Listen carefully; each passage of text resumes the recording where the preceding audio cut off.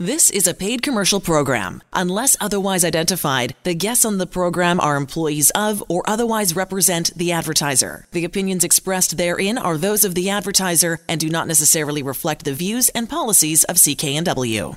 Well, welcome back to Vancouver Consumer here on CKNW. Sterling Fox with you. In just a few moments, we'll have our second Canada Day weekend treat. Hockey Hall of Fame broadcaster Jim Robson will take your calls and share some stories and maybe even a prediction or two for the hockey season ahead. But first, here are some more of the week's top consumer stories we're following. The news story we're waiting for from the Bank of Canada won't actually be available for another few days, as July 11th is the next date our central bank can raise Canadian interest rates, but the bank did release its quarterly survey of Canadian business this week, and it shows a lot of optimism as sales outlooks are positive based on increasing foreign and local demand. The bank goes on to identify this as the highest since 2011, but cautions the survey was taken before the states announced steel tariffs and others, and of course the retaliatory moves from our government. Businesses which deal with primarily foreign customers reported feeling more optimistic than those dealing with locals only. But all the 100 big companies surveyed say they're very concerned about the economy in the face of a trade war environment.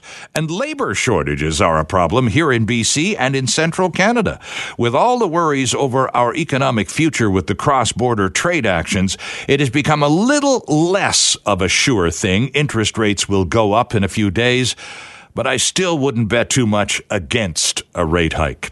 Word from Boeing this week. They're working on a new jet passenger plane that will reduce the traveling time from New York to London to 2 hours. Many of us remember the day the Concorde visited Vancouver back in 1990, and that aircraft was capable of making that same transatlantic trip in 4 hours. Just for the record, a typical commercial flight from New York to London nowadays takes about 6 to 7 hours. While that Concorde was supersonic, this new plane will be hypersonic, flying at Mach 5, up to 5 times the speed of sound, whereas the Concorde flew at Mach 2. So, when can we expect this? Well, not anytime soon, says Boeing. Could be up to 20 years, but it takes both time and planning, and they're already on it. Tesla founder Elon Musk, perhaps in an attempt to divert attention away from production problems of his own, called the Ford Motor Company a morgue this week. Not to be outdone, Ford chairman Bill Ford said Musk is in the process of discovering building cars is a lot more complicated than he expected.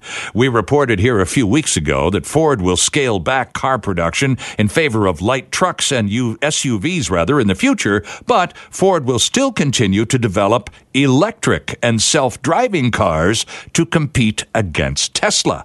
Musk is having real delivery problems with the new, less expensive Tesla Model 3, missing internal targets, and customers looking to buy the cars now must wait until at least the end of this year. And a new survey by Porch, which is a website that connects homeowners and professional contractors, says the most irritating neighbors are the nosy ones. You know, the ones who are always just a little too far into your business. Of course, you know we all have at least one. Also high on the annoyance list are neighbors who are too loud, who don't clean up after their pets, those who park in someone else's designated spot — this makes me personally extremely crazy — or who leave their kids unsupervised. Other neighbors who drive us crazy include those who leave notes instead of having a face-to-face conversation. People who call the police on another neighbor. People who insist on walking around in various degrees of undress. And Jim Robson has a story about that in a minute. And those who bring in trees or other landscaping that block their neighbors' views. Boomers are also more likely to get into fights with their neighbors than Gen Xers or millennials. Yes, get off my lawn still happens, perhaps because most of us don't know many of our neighbors. Another finding from the survey. Jim Robson and all things hockey, a Canada Day long weekend special from us at Vancouver Consumer, coming right up after this. And welcome back to Vancouver Consumer this Saturday afternoon, right smack in the middle of the Canada Day long weekend. Lots of activities planned. Of course, CKNW and Global TV will be down there at all the festivities beginning tomorrow morning. This program's producer, Ben Dooley, will be in charge, so you know it's going to be a fun show on the radio and on TV. Speaking of fun on the radio, I don't think it gets any better for a guy like me than to be able to introduce my next guest this afternoon. This is our treat on Canada Day long weekend. We're not selling anything today. We're having a little fun. And from the Hockey Hall of Fame and the hearts of Vancouver Canuck fans everywhere, a real pleasure to welcome back to the airwaves of CKNW, the one and only Jim Robson. How you doing, Jim? Just fine, Sterling, and I am not selling anything. I'm glad to hear that. I was just talking about annoying neighbors, some of whom have this sort of penchant for walking around in various states of undress. And the reason I mentioned Jim was going to have something to say about it, friends, is because as he arrived at our building downtown Vancouver at Georgia in Granville, the naked bicycle ride went by, and you just about got knocked over by a naked guy on a bicycle, Jim. Right on a Saturday afternoon. The entrance to your building, a guy going up the sidewalk filled with tourists, nude from the waist down, riding his bicycle. And I say, boy, I'm getting to be an old grouch. I don't get it. But anyway, that's how I started my entrance into your building. And how did the tourists take it? By the way? I don't know. I guess some were taking pictures with their iPhones. I don't know. Well, you made it in, and I'm very glad about that. I am too. Here we are in the off season again. Now, this is how many years? 29 years broadcasting the Vancouver Canucks games? Well, I get asked this, and I say, well, look, if you want to include the minor leagues, I did my first pro hockey broadcast in 1956. Wow. But I didn't do a lot of games in the 50s. Bill Stevenson was the voice of the Western League Canucks at that time. And the Western League at that time was pro. It wasn't a junior league as it is now.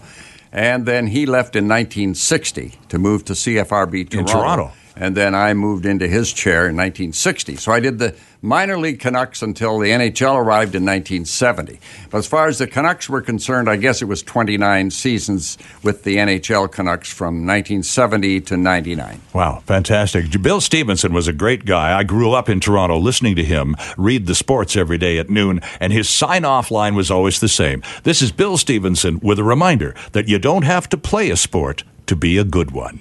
And that was every day, and I just loved it. It's stuck in my mind as fresh as I just heard it yesterday. Well, Dennis Kearns, ex-Canuck player, says that to me every time he sees me. So now I know where he got it. Ah, okay. So do you keep in touch with the organization? I know you're there at all the games, of course. You're still a fan and still a critic and all the rest of it. But do you have a function at all within the organization at all, Jim? Nothing official, but I do attend various events with the Canuck alumni.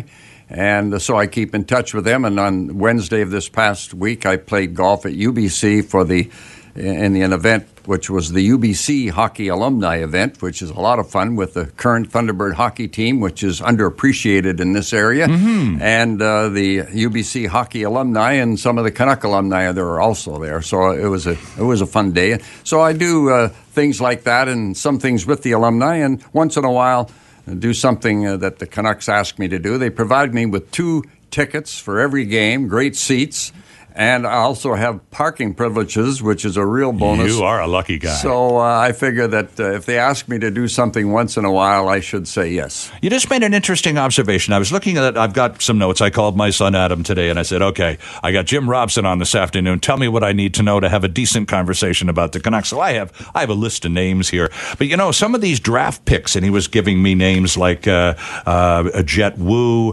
and Cole Lind and Jonas Gadjevich and so on. Some of these players are going to be in town for the development up at Whistler for the next few days, and then they'll play at Rogers next Saturday. It's Thursday. Oh, Thursday. Okay, right. So it's a show, a game. It's a little bonding experience for the young guys. But some of these graduates, Adam's point was, they're going to disappear. They're going to go back to U.S. college hockey. You pointed out that you think UBC's hockey team, the T-Birds, are underappreciated in this region. I agree. How do we get Canadian university and college hockey elevated in terms of our awareness and our ability to appreciate it as well as it has in the States? I don't think it'll ever happen in Canadian college hockey. There's been a few go out of Canadian college hockey to wind up playing in the NHL. But almost all of the UBC Thunderbirds have played 4 years of junior hockey. They've gone through the Western Hockey League, which now has a program that a WHL player gets tuition for a year if he plays for a year. Oh. So most of the UBC, and same with all the Western University players, are guys who played 4 years of junior. They're in their 20s, 22, 23 years old, so they are higher caliber than the Western Junior League. I mean, the Vancouver Giants, when they're played at the Pacific Coliseum, would be drawing 7,000 or 8,000. Right. You go to a game at UBC in that wonderful rink they have there now, and you'll be 250 people in the stands. There's 50,000 students at UBC, and they can't get 500 to a hockey game, except one game a year when they have a special promotion and they fill the rink. But it's very good hockey, but everyone understands in that system they're not going into professional hockey. Some might wind up playing in Europe maybe or someplace, but most of them, they're getting a university degree, and that's the key. And they're playing hockey because they love to play it, and they play it well. But as far as in the pro hockey picture, I don't think they've sort of abandoned that, and they've moved on. I think most of them have moved on. Some of them were even drafted, but not too many. I know my pal John McComb called you up to have some comments and thoughts about this. You have a few more minutes now. Your thoughts on Henrik and Daniel Sedin. We asked you a few weeks ago when they announced their retirement, and you had a few minutes. Tell us more about your impressions of those lads. You were around when they arrived, fresh-faced kids from Sweden. Berkey pulled every string in the book to get them drafted back-to-back, and they spent 16 incredible years in Vancouver. Well, actually 17 playing and 18 if you count from the draft year. But everything you say about the Sedins is positive. Amazing personalities, wonderful people. Never had enough depth in the organization to help them out. No kidding. Not enough grit in the lineup to protect them. Many, many years, the way teams could beat the Vancouver Canucks was stop the Sedins. Sure. The year they had some depth at center ice was they went to the Stanley Cup final. Ryan Kessler was the second center and scored 41 goals. So when you played the Canucks, you had to be aware of another line that was going to score. But many years they played without much depth at center ice in particular, and but they soldiered on, never retaliated, took a beating night after night, always faced the other team's best defenders, and held their head up high, and they're quality people. In fact, we've had a lot of quality Swedish players in Vancouver, right from the Thomas Gradin and Patrick Sundstrom, and the best defenseman the Canucks have ever had, Matthias Oland. They've been a wonderful group of citizens, and the Sedins, the last I spoke to them, and others have heard the same thing, they're probably back in Sweden now for the next couple of months, but they're coming back to Vancouver. Kids going to school in Vancouver in the fall. And Daniel even coached his daughter's soccer team last year, so they are wonderful citizens and great hockey players. Underappreciated again, and finally we're fully appreciated here their last week, and even they handled that with a lot of class, saying just 10 days before the end of the year, this is the end. Right. Instead of a whole year of farewells and everything, they did it right.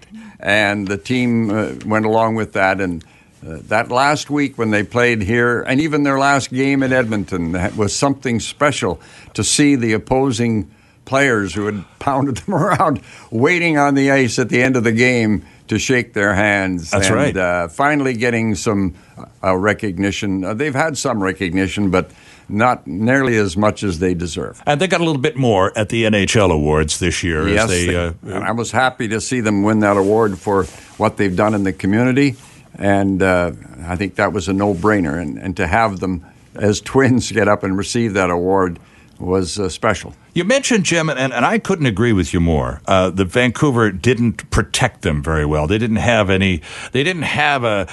Gretzky had, he had a Semenko, and, there's always the enforcer close by. Mind you had to catch Gretzky before you could do anything to him. That was tough. But if you did, then there was going to be some reckoning to deal with. We are not a team and haven't been for a long time, that people, we got to go to Vancouver next. Gee, that's not going to be any fun. We haven't had that reputation, if ever, certainly for a long time. No, you're right about that, although the game has changed a lot. True. You don't necessarily need what you might call a knuckle dragger who just fought and didn't play. But a good example was this year's Stanley Cup final. Wilson, who played for Washington, ran everybody in sight and went over the line sometimes with his aggressive play and even was suspended at times. He played on the line with Ovechkin and I'm trying to remember the Russians. Backstrom? No, Backstrom was the other side. Oh, the other, right. But he played on what was their first line. And he was a kind of a player Vancouver doesn't have. Some other teams don't have either. But I think you need some of that in the lineup. When the opposing team would come into Vancouver, the last couple of years especially, if they had a tough guy in their roster, they didn't bother dressing him because he had nobody to fight. Well, I'm not promoting the fighting. Right. I mean, people say, fights every game. People who don't follow hockey or knock it say, it's all fight. Well, I can go to 7 or 8 games in a row and not see a fight. Sure. So that part of it's improved a great deal. They really have changed the game a lot. The so-called tough guy has to be able to skate, has to be able to play. The speed of the game is amazing. I had a good visit with Jim Hewson, who's the best hockey announcer of all time. Well, and that's high praise. And he did the Stanley Cup playoffs and, of course, the final. And he told me the final was the toughest play-by-play he'd ever had to do. Why? Because of the speed of the game. Wow. You had to concentrate so much on the puck. You couldn't finish your thought sometimes before something else happened. And you couldn't leave the action. You had to make sure you stayed with the play because things happen so quickly. And that's the way the game is now. So I don't think you want a player that can't skate well enough to keep up, can't play well enough to stay in the lineup. But I would like to see them have a couple of guys in the lineup that would keep the other teams honest. Exactly. I wanted to ask you about, you were talking about Jim Hewson, a friend of ours, and of course from Port Alberni was where it all started for him. No, he started in Fort St. John. Oh, that's right. He played for the St. John Golden Hawks Junior B hockey team, and he also worked in Kelowna. But he did go to Port Alberni, not as a worker. He used to spend his vacation time canoeing in Barkley Sound. But no, I started in Port Alberni. Okay, I had Bill it mixed Stevenson started in Port Alberni. Right. A lot of guys, Jack Cullen worked in Port Alberni, I think. But Jim started, I think, in Fort St. John. When you were growing up listening to the radio and hockey broadcasters, I grew up in Toronto, so we had Foster Hewitt, of course, and that would be on the national network. Yep. I hear today's hockey broadcasters, I hear moments of tribute. Paul Romanek, for example, works on TSN and does a lot of hockey. Not one of my favorites. But he uses a line that Danny Gallivan used to use. He misses a pass and he failed to negotiate contact. Yeah. Those little gems that the broadcasters of yesteryear. When Danny said them. That's right. They're scripted when Romanek says them. So what did you have a hero or a person that as a broadcaster you tried to sort of pattern after? Yeah, well, I listened to them all, and of course, as a very young child at 6 years of age, I wanted to be a hockey announcer. Good for you. Listening to Foster Hewitt in northern Saskatchewan, and Saturday night you always got the Leaf broadcast. I didn't like the Leafs, but I listened to Foster. But the broadcasters in those days, it was different. No helmets, only 6 teams, very little travel.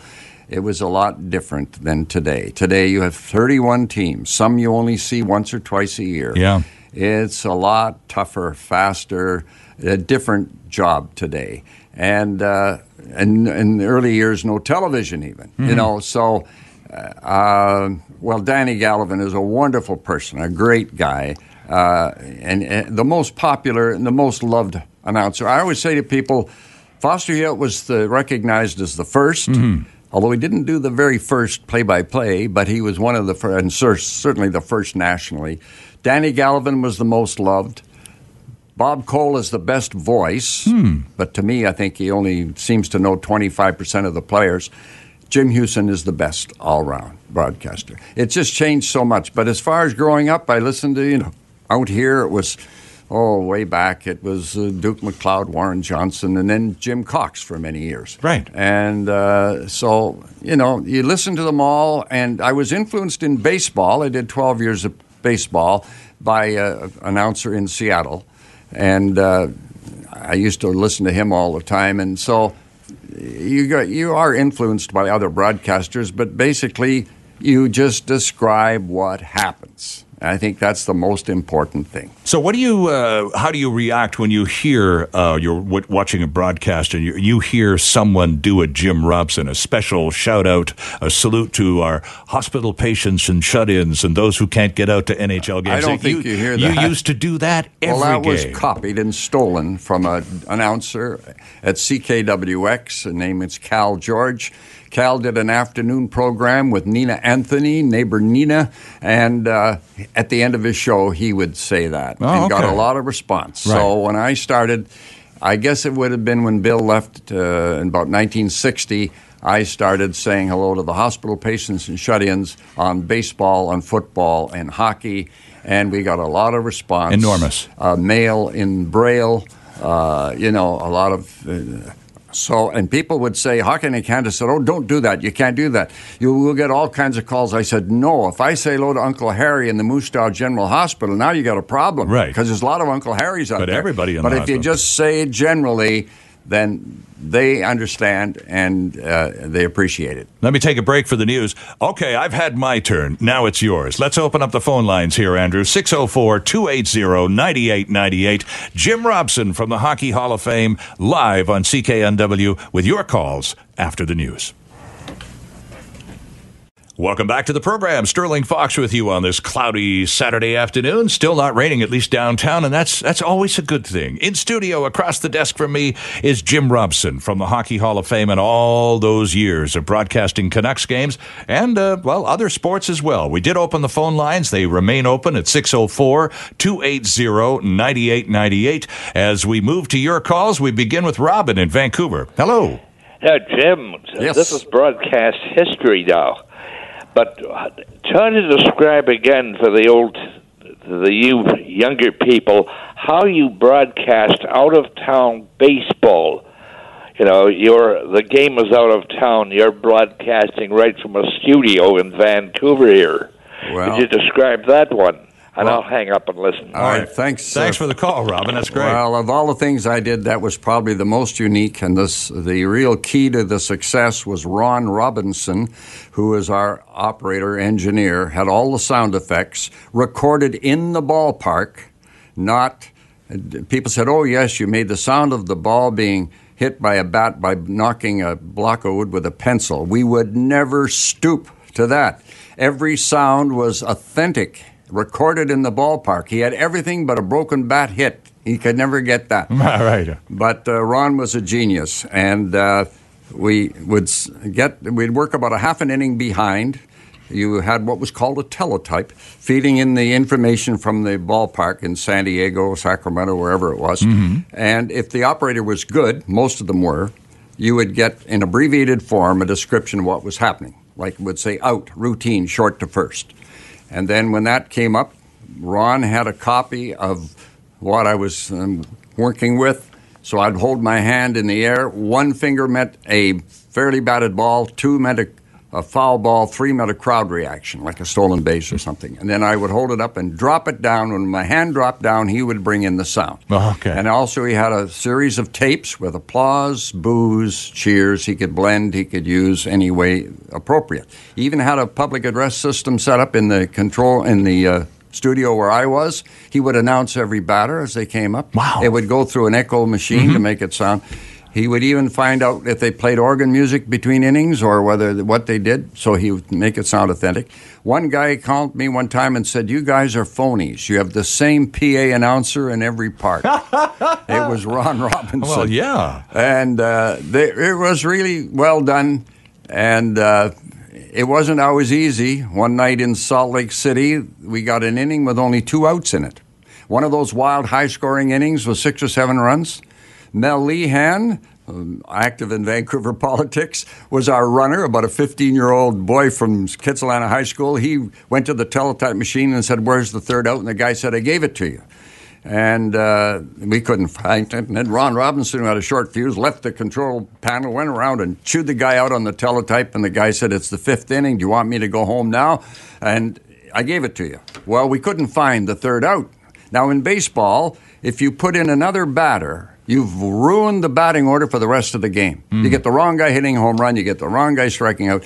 The batting order is important. Sure. So if you do that, how are you going to get out of this? Ron says we'll pick a guy off. So there were 2 runners on base. We picked the guy off first base, didn't change the batting order, didn't change the scoring. But we don't know to this day how the third out occurred. Isn't that something? I remember hearing that style of broadcasting. Ronald Reagan, whose nickname used to be Dutch, was a sportscaster when he first started out before he went to Hollywood. And he used to do exactly the same thing. Yeah, no one does it anymore with today's technology. But there were keys to it, but Ron Robinson was the major key on our side of it. And talk about theater of the mind. That's right. The classic definition of radio. Brian in North Van, good afternoon. Hi, boys. How you doing? Great, thanks. Jim, I remember when I was about 11 years old. I'm 65 now. When you guys were on Broad Street, my parents brought me through CKWX, and I think you were doing the teletype at that time, and that was kind of cool. Right. Yeah, and then the other one, which I'll never forget, was when I was about 14, when the Canucks and the Buckaroos were having it out. And I'll never forget when Mark Rayom scored that goal. And you were on the radio the next day, and they were playing and this is how it ended. That was cool. Well, Mark was a good defenseman with the Canucks of the late 60s. They really padded up the Vancouver lineup because they thought they were going to the NHL with that group. And so they had very good teams in the late 60s, and Mark Rayom did score an overtime winner against Portland.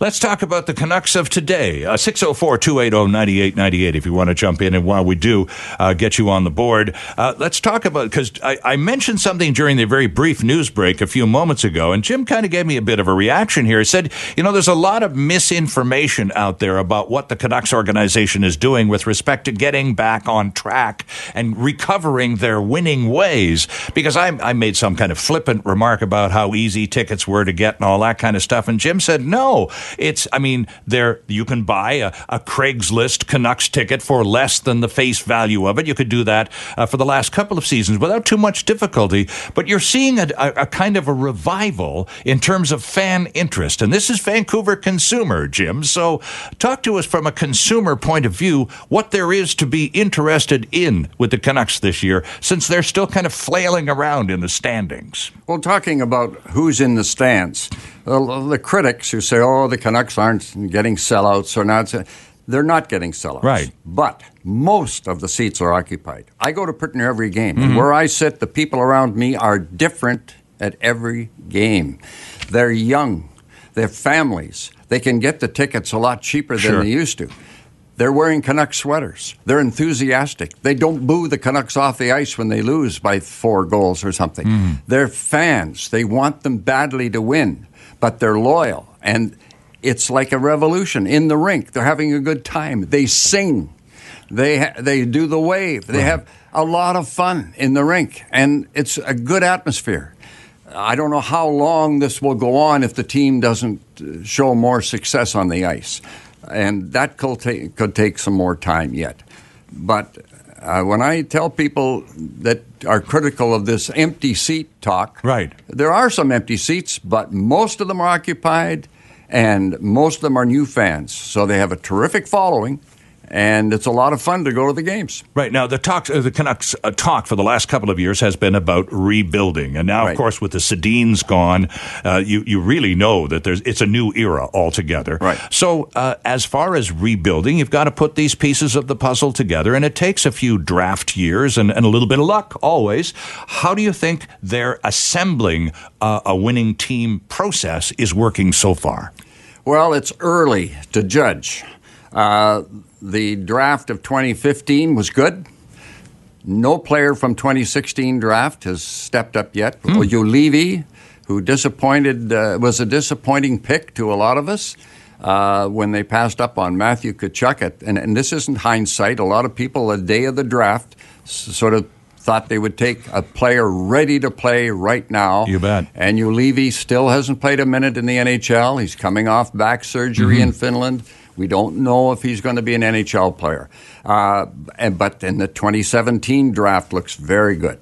So, and we don't know yet about 2018. So I think their drafting has improved. In the Mike Gillis era, Mike kept making deals at the deadline to get a player or two, he thought, to get them over the hump to win the Stanley Cup. So they traded away draft picks. In one season, I can't remember the year, about 2010, they did not have a first-round pick, did not have a second-round pick, did not have a third-round pick. Wow. Their first pick was a fourth-rounder. You can't build an organization or depth without doing it through the draft. The Chicago Blackhawks missed the playoffs 5 years in a row, then went on to build and win 3 Stanley Cups. Yes. The Los Angeles Kings missed the playoffs 5 years in a row, went on to build a team that won 2 Stanley Cups. Washington is different. They have been in the playoffs for many years and didn't get past the first round most of the time. Right. But many of the Stanley Cup winners in recent years have built through the draft, and that's the way you have to do it. So that puts pressure on your drafting. And in defense of Mike Gillis, a lot of those years the Canucks were high in the standings, so their first draft pick was way down in the draft rather than one of the top 10 picks or one of the top 5 picks. So when you're drafting 28th or something, it's pretty hard to come up with those blue chippers. But that is where the key is in the drafting, and that's where the patience comes in. And you just hope that it's working. But it's still going to be a while away, I think. One thing that I noticed that was different last season was that there seemed to be more effort. Even if they lost almost as many games as the season before, they put on a much better show, and it is the entertainment dollar the Canucks are competing for. So the show, and as you say, the buzz in the room, there's a nice energy back at Rogers Arena now. But I found that last season they worked harder. And they were more fun to watch. Well, we're not going to agree here. Okay. I admire hockey players a great deal, of all pro athletes. So many. I admire all outstanding athletes in all sports, but in hockey, you have to have an extra skill. You must be a great skater to even play in the game, and a lot of the critics can't stand up on skates. But hockey players work hard. I think there's an effort from every hockey player, and I think the efforts are always there. Okay. They all want to win. They all work hard. They play with tremendous courage. Character, skill. It's an amazing group of athletes, and I don't see many nights when I don't think there's try. Some people, there's a level of try, I guess. You could try harder or more, but things happen during a game that can deflate a team or turn a game, maybe a soft goal against or something like that. So, but I really think the effort's there, and you have to combine those things: effort, skill, some grit. But they have to have all these combinations. But hockey players as a group always work hard and never want to lose. Okay, so you would disagree that I noticed more than the previous year? I think the year before that. Look at last season. Okay. In late November, they were winning. They had an excellent bit of a tear, start, weren't they? Yeah. But they lost Sutter and Horvat, both for a quarter of a season, both at the same time. 2 key center icemen. So then things started to go south. Prior to that, they were competitive. They were in a lot of games, even some that they lost. They were, especially on the road, they were surprised when they went into places and won in Pittsburgh, and they went into Calgary, went in a slump and won against a good Calgary team that should have made the playoffs last year. Yeah. So their effort was there, but their lack of depth came back to haunt them when they lose a couple of key players. And, of course, Tanev, their best defenseman, was injured a lot of the season. You lose guys like that when you're not a deep team, and it really shows. Absolutely. How about Trevor Linden? What kind of job do you think he's doing as the Brendan Shanahan of Vancouver? Well, you have to wait again for Trevor. I talk to Trevor once in a while. I like him. He's a wonderful guy. He's a likable guy. He is, and he was a terrific player. And I hope for him that there is success, but he's realistic. He knows the owners have to be patient. and we'll see how patient they are. So we'll have to see if the Linden Benning combination is successful. How does that work? I mean, a lot of us sit on the outside, and we see Jim Benning at the draft table with Trevor and so on. Who's actually in charge of the team? In charge of the draft is always a question. Who made the pick? Was it the general manager? Was it one of his associates, Scouts, his assistant? Yeah. Was it a chief scout? Mm-hmm. Was it a secondary scout? Did the scouts ignored, or were they listened to? You never know who really made the decision at the draft table. Mm-hmm. They always say it's a team decision. Of course. And so you don't know. But Jim Benning has a reputation of knowing how to draft. His father was a longtime scout with the Montreal Canadiens.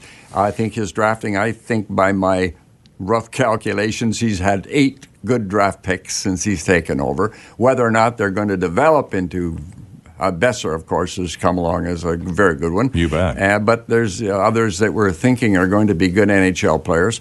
So you have to wait and see. But I have an analysis of all the Canuck general managers that I've gone through. And this is only my opinion, but I think Jake Milford was the best general manager for drafting players by the Vancouver Canucks. Interesting. The Canucks have had a limited success in the draft for a variety of reasons maybe. But Jake, in his 5 years, I figured drafted 22 players that were National League players. And that's a pretty good record. Patrick Sundstrom was a 9th-round draft pick. Doug Lidster was a 7th-round draft pick. Mm-hmm. So that's where you used to get the gems. But it's tougher now with more teams and a lot of players coming out of college. Mr. Milford told me one time, the day will come when there'll be more Americans in the NHL than Canadians. Mm-hmm. And he might be right, because a lot of the draft picks you saw were Americans, and the high draft picks, a lot of them are Americans. This year's draft was in Dallas. There are 16 hockey rinks in Dallas, Texas. In the whole city? In the city. And there's going to be hockey players coming out of Texas. Yeah. There's already some, and there's going to be more. When the New Jersey Devils, an up-and-coming team, played in Vancouver, there were 14 Americans on their roster this year. So that's happening in hockey. And but drafting is so important, and building is difficult. So only a couple of minutes left as we look ahead to the season, and we've got pretty much everybody healthy. Some people recovering from off-season surgery, expected to be fine by the start of the season. Are you optimistic going into the 18-19 season this year? Again, we may not make the playoffs, but as a fan base, you already suggest it's pretty fun to go to Canucks games. Not that it's ever been dreary, but some years are more fun than others. Is this going to be a fun year? Oh, I think so, because of the youth and the people watching these young players and hoping for their improvement. But it's hard to see this group making the Stanley Cup playoffs. 16 teams out of 31 make it, and there are a lot of good teams that miss the playoffs. Sure. And this year's an example. Edmonton and Calgary, boy, I thought for sure they'd be in the playoffs. So it's very competitive, extremely difficult to make the playoffs, and I don't think this team is capable yet of being in the playoffs. But if they start off this season like they started off last season, it'll still be interesting enough to have some confidence in the future. But it could be a ways down the road. Interesting stuff. Jim, we're fresh out of time. I am grateful for yours this long weekend to give up a little bit of your weekend off to join us here back at CKNW. It's been a while. And thanks very much, and happy Canada Day to you a few hours in advance. Wave that flag. All right. Jim Robson, friends, and thanks for your calls. We're back after this. And once again, our thanks to Jim Robson for joining us in this holiday weekend, and thanks for your calls, too. What a fun hour. Really interesting to look at the game of hockey from a consumer perspective as the competition for the entertainment dollar stays pretty tight. Next week, we'll have visits from Marty Charich at Broadway Jewelers, and we'll get a fresh market real estate update from John Carlson at 1% Realty. Time now for Duly Noted, and this time, our producer Ben Dooley takes a look at how one BC restaurant says the new tariffs are going to affect business. Thanks, Sterling. With the trade war between Canada and the United States heating up, one BC business says restaurants are already feeling the squeeze.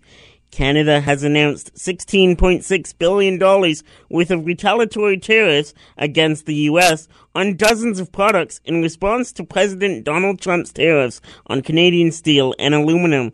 President and co-owner of Sea Lovers Fish and Chips, Brad McLeod, says his company got a letter from PepsiCo Canada on Friday, warning that prices would rise as of June 30th.